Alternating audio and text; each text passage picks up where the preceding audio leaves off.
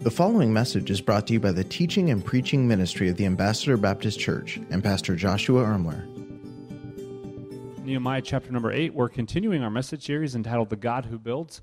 We've been going through the book of Nehemiah, looking at how even in the midst of agonizing times, God does some amazing building work. And we've seen many ways he wants to do that building work in our lives by looking at the story of Nehemiah and the nation of Israel. Nehemiah chapter number 8, we're going to read verses number 1 down through verse number 8. The Bible says, "And all the people gathered themselves together as one man into the street that was before the water gate. And they spake unto Ezra the scribe to bring the book of the law of Moses, which the Lord had commanded to Israel.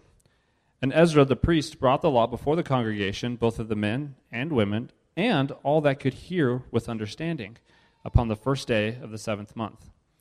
And he read therein before the street that was before the water gate from the morning until midday, before the men and the women, and those that could understand. And the ears of all the people were attentive unto the book of the law."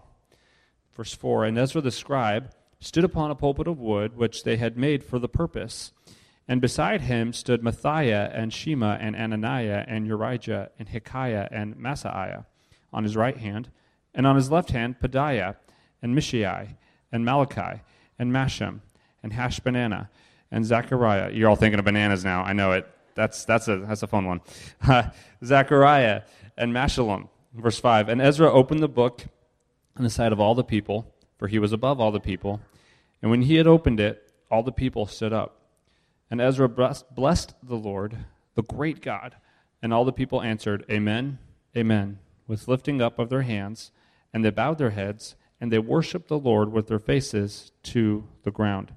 And Jeshua and Bani and Sherebiah and Jamin and Akkub and Shabbathai and Hodijah and Messiah and Kilitah and Uriah and Jozabad and Hanan and Pelai and the Levites caused the people to understand the law. And the people stood in their place." Verse number 8, "So they read the book and the law of God distinctly and gave the sense and caused them to understand the reading." This morning, Pastor is going to come and preach a message, the God who builds through the Scriptures. Thank you so much for being here today, worshiping with us at Ambassador. We are so glad to have you. If you're visiting, we want you to know, basically, we're just a church that likes to get into the Word and just study it. And right now, we're taking a book from the Bible, and we're just going verse by verse by verse, because, at the end of the day, I realize that what people are looking for, they don't care to hear from a personality. They could care less what a denomination has to say, or what a religion has to say, or what a political party has to say. And so around here, we just like to open up the Bible. We just kind of read through it, walk through it, and hopefully when you leave, you have a little bit of a deeper understanding as to what God's Word has to say, and however the Holy Spirit would apply that to your life and your situation would be His work and His job. So speaking about the Bible this morning, I had a Bible that I was given about 12 years ago that meant so much to me. It was a gift by some folks who really meant a lot to me, and I loved this particular Bible that I was given. It had a nice cover on it. In fact, it was unique in the fact that every page had a page of Scripture, but then on the other page was a blank page where you could write out notes and things that the Lord taught you, and little insights from Bible studies and things like that. It was an awesome Bible. I loved it. It was great, and I used it all the time. So when I would go and travel and speak somewhere, I would take that Bible with me because I could put notes about things I wanted to say, and it was awesome. For years and years and years, I would use that particular Bible. Well, on one occasion, I was down in Los Angeles. I was speaking down there, and when I got home, I realized, man, I can't find my Bible anywhere. I had no idea where it was, and I thought for sure I'd left it at the hotel. And so I called the hotel up. I said, "Hey, I think I may have lost my Bible. I think I might have left it at your hotel. Could you please have housekeeping go and look and see if you can find my Bible anywhere?" Well, they looked. They couldn't find it. They said, "Hey, we'll call you back if we do get a hold of it." They never called back. I called again. They couldn't find it. And I thought to myself, oh man, I've totally lost my favorite Bible in the world. And I felt really, really bad because I had so many notes in it and so much just kind of my personal spiritual journey just kind of journaled in its pages. And it just kind of was a real bummer. The next part of the story that I'm going to share with you, I was told later on, all right? So this is kind of interesting. So one day, there's this homeless man who was sitting at a park, all right?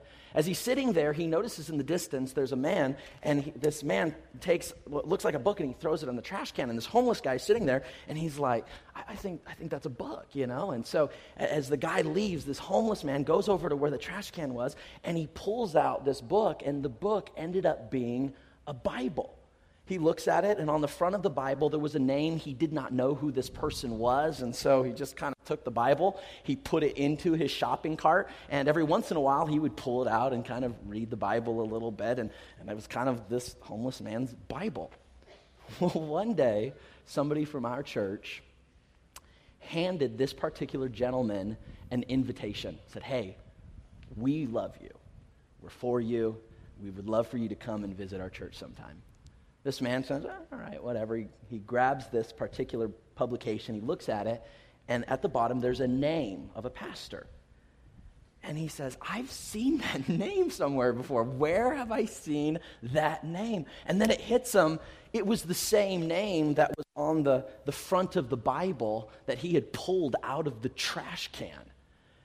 And he grabs this thing and he looks and he says, man, this Bible must belong to that pastor. And so he found the address and he walked over to our old facility that was on Clinton Avenue. How many of you remember the little chapel over there on Clinton? He delivered the Bible. He said, hey, he told this story, gave the Bible back. And I am glad to announce that after several months of it being gone, I got my Bible back, you know. And so that was a really cool thing. And you say, well, what's the big deal about that?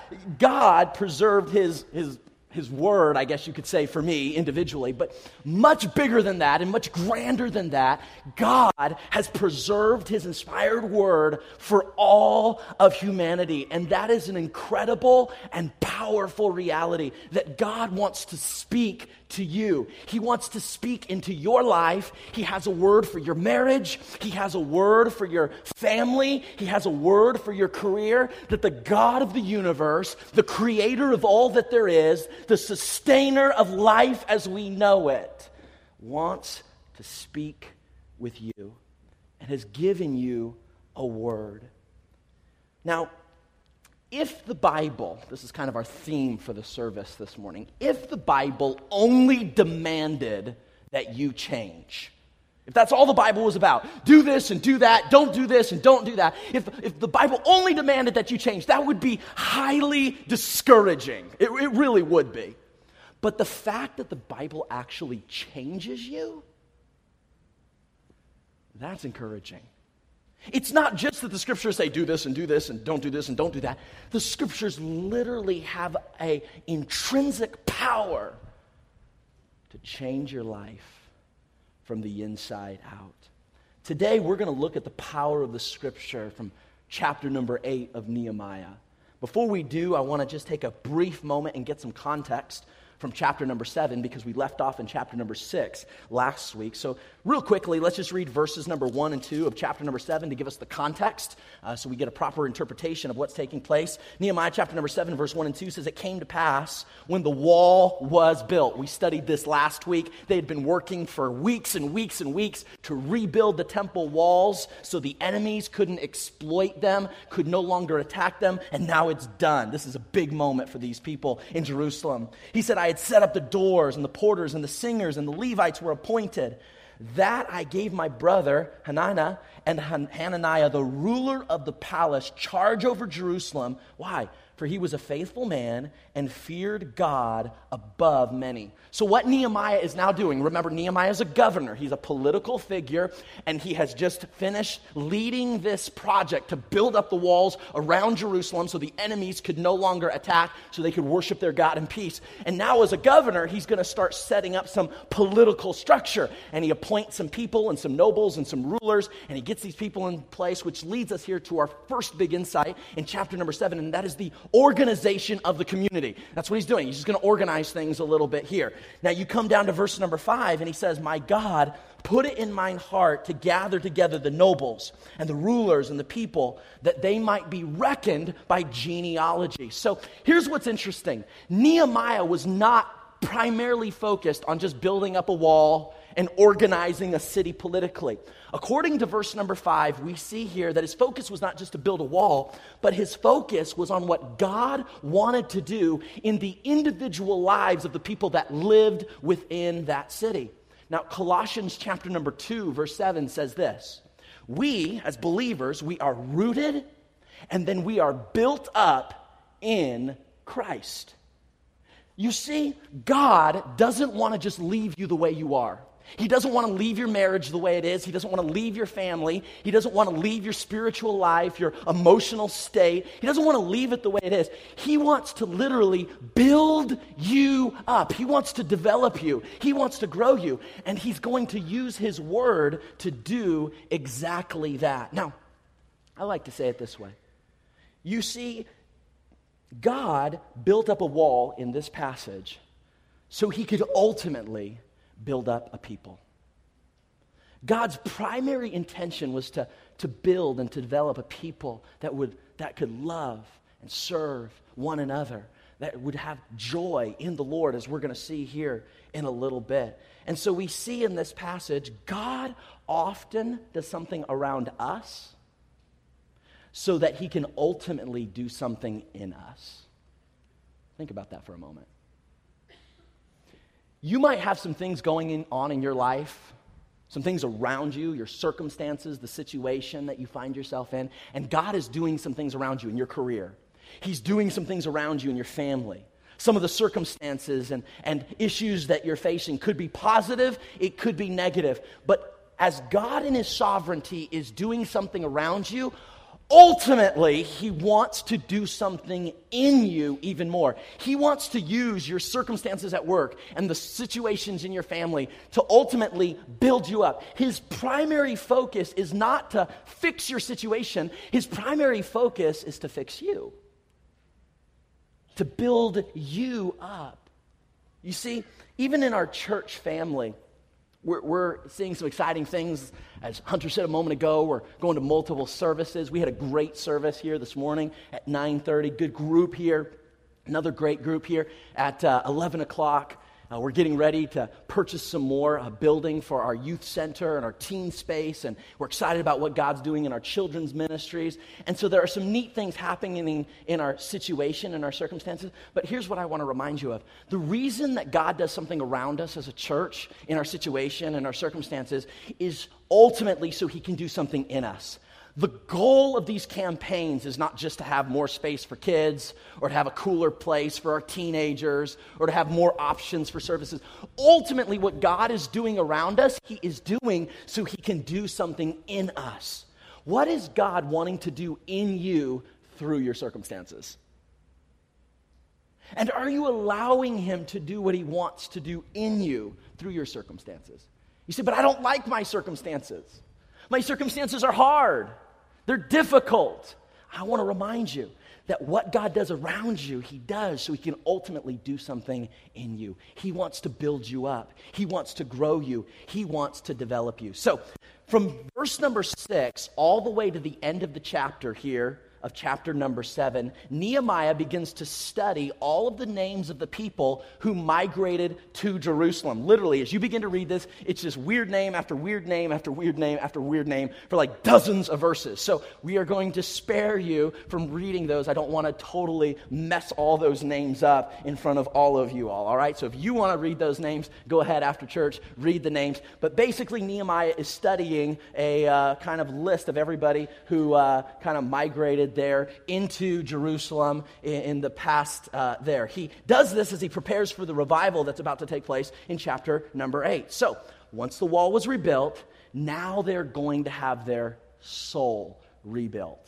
Remember, the reason that they got into captivity was not because they weren't strong enough. It wasn't because they didn't have sharp enough swords. It wasn't because they didn't have enough money. Remember, they rebelled against God.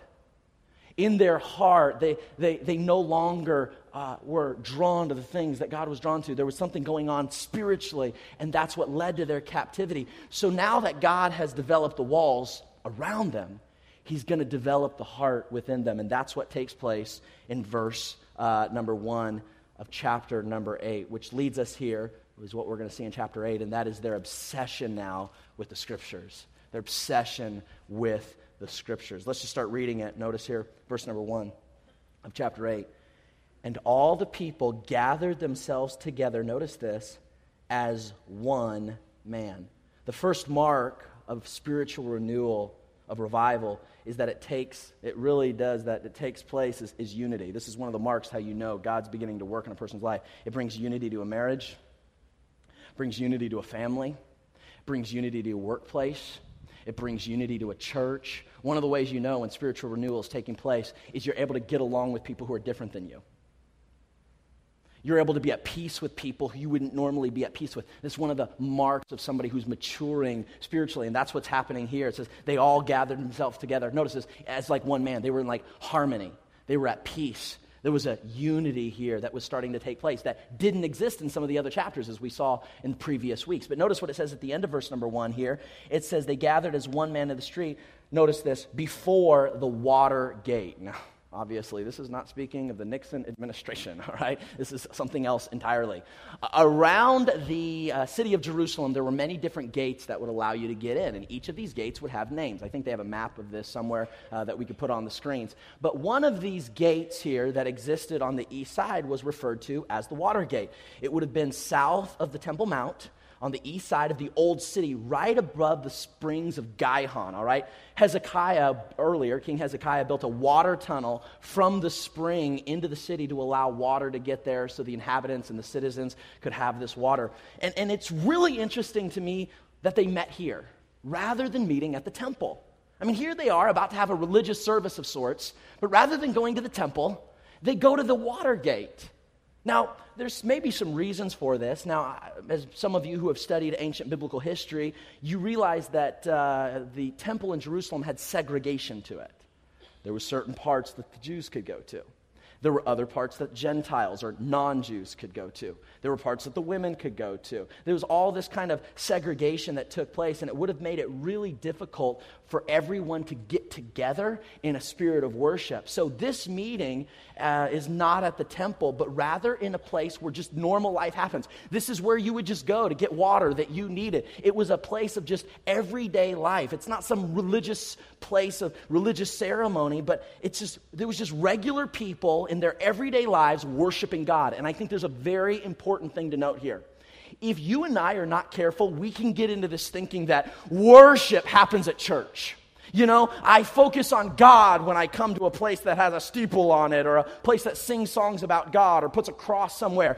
That's where I worship. And yet what we're seeing in this passage and what Jesus Christ just totally blows up is this reality that worship is not limited to a sacred place, all right? Jesus comes along and says, listen, hey, your body now is the temple of the Holy Ghost. And so now, wherever your body goes, there the Holy Spirit goes. And now worship can happen in everyday life. When you're at work, can I say this? Your work can literally be worship to God. Literally every aspect of your being, whether you're raising kids, in your marriage, at your workplace, all of it can serve as worship to God. That doesn't replace how an assembly like this can mature us and how it can offer us grace. I still believe there's a place to gather together and experience the grace of God and to experience community one with another. But what we're seeing here in Nehemiah is a foreglimpse that there's coming a time where worship is going to move beyond just the four walls of a religious space. And it's going to literally spread into every part of a person's life, everyday life. Notice verse number 2. And Ezra the priest brought the law before the congregation, both of men and women, and all that could hear with understanding. So, all the men are there, all the women are there. There's no segregation here at the Water Gate. And it says all that could understand. The implication is there were even teenagers and kids there, kids that could process what Ezra was doing. And so he just starts reading the law. Anyone that could understand. Verse number 4 tells us that he stood on a pulpit of wood. They literally built this platform, and he stood on it, and they had made it for the purpose of him being able to give the law. Verse number 3 says this, and he read therein from the law before the street that was before the Water Gate. Notice this. From the morning unto midday.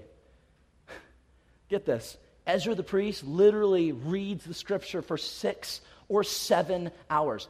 You guys think I'm long-winded? You ain't seen nothing yet, all right? I mean, a 7-hour sermon. But notice the next part of this verse. The Bible says, and the ears of all the people were attentive unto the book of the law. Like, they were just soaking it in. They're like, yes, this is feeding our soul. Yes, I need this. Yes, I want it. Not for 1 hour, 2 hour, 3 hour, 4 hour, 5 hour. So here's my idea today. I thought, as we're doing this, maybe for the first time we try a 6-hour sermon. How many in favor? Aye? All right, not as much excitement as I was hoping on. We'll just keep it to the regular 30 minutes. How does that sound, all right?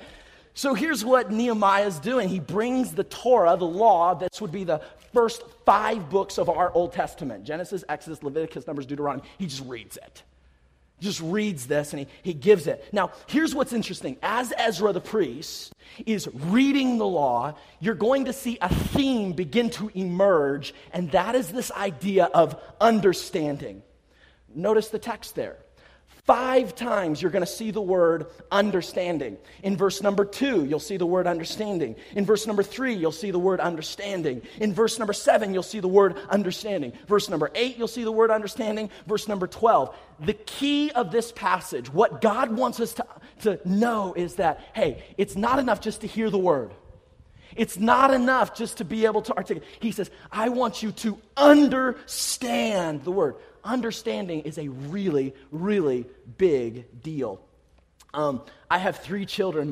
My youngest, Landon, one day came up to my wife, and Landon says to my wife, Mom, you want to see my awesome face? So I guess somehow he had figured there was faces that were awesome and faces that were not so awesome.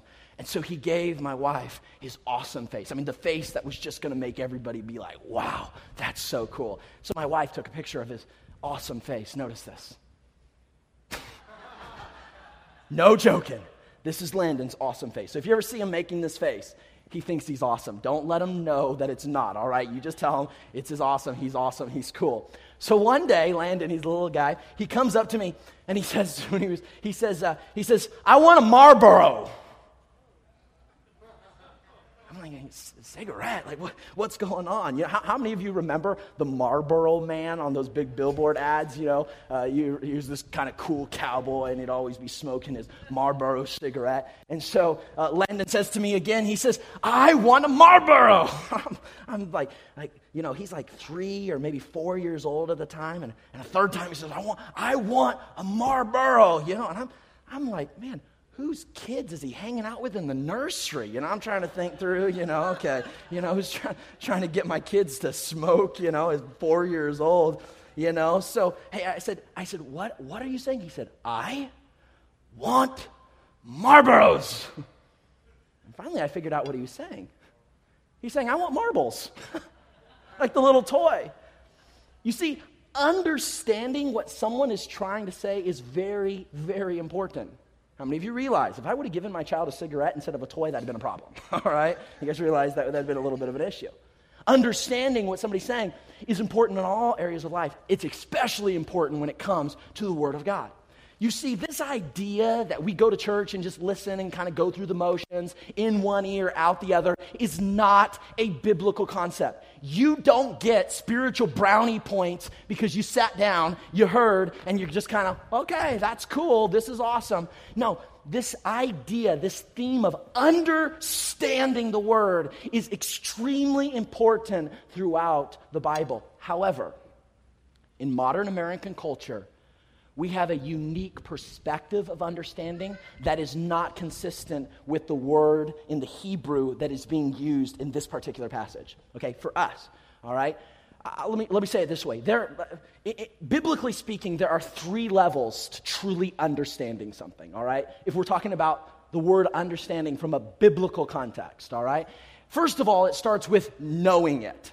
This is the academic, intellectual, cerebral, psychological elements of kind of being able to engage content. It's knowing it. And I think This is mostly what we think of when we think of understanding. So when I ask somebody something, I say, hey, do you understand what I'm saying?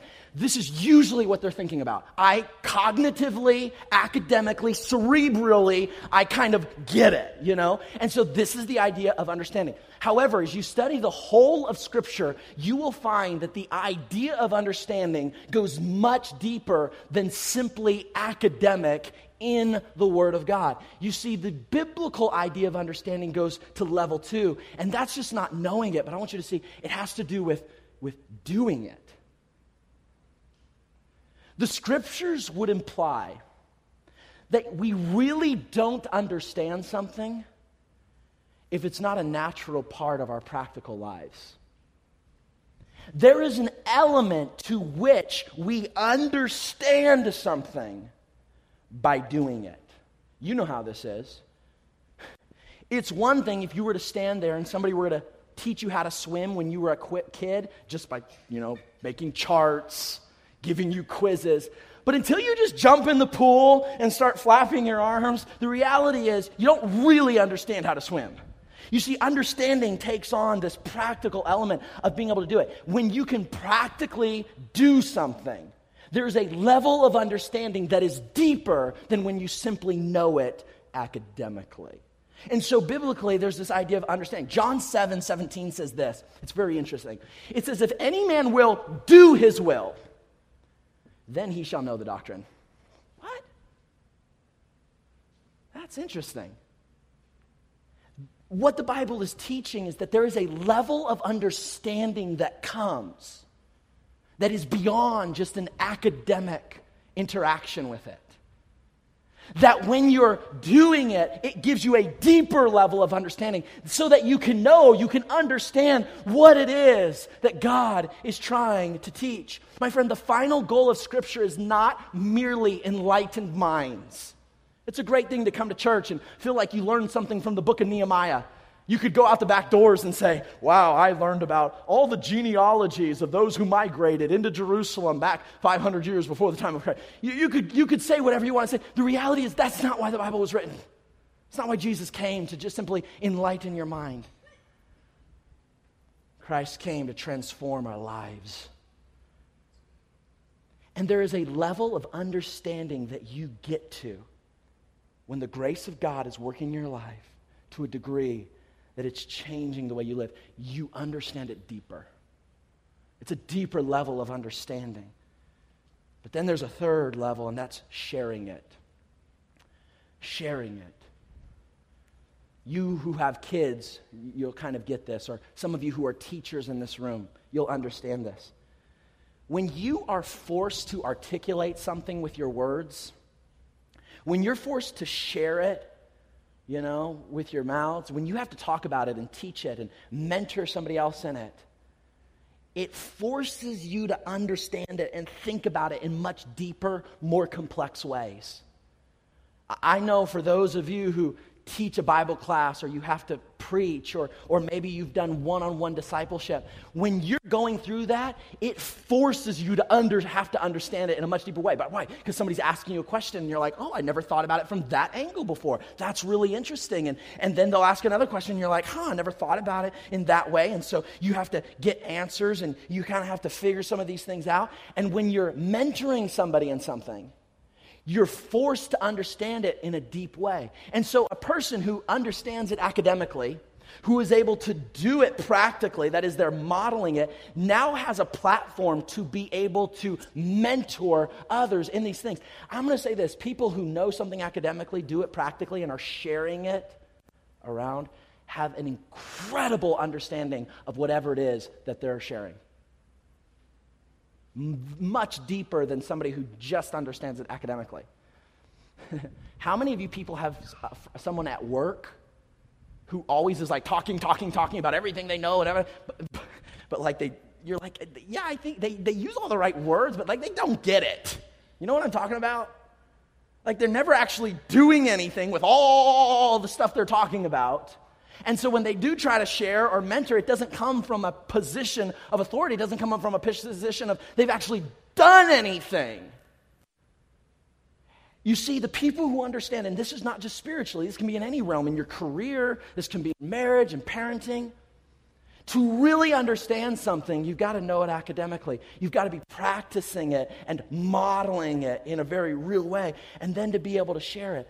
This is why here at Ambassador, we're so big on everybody being involved in Next Step Bible studies, where you are sharing whatever it is that God has taught you with somebody else. It's called peer-to-peer. You get with somebody else and you sharpen each other. The Bible says iron sharpening iron. It's a wonderful and great thing. Why? Because it's not just helpful for the person that you're spending time with. Guess what? It's actually helping you grow deeper in your understanding of what God has for you.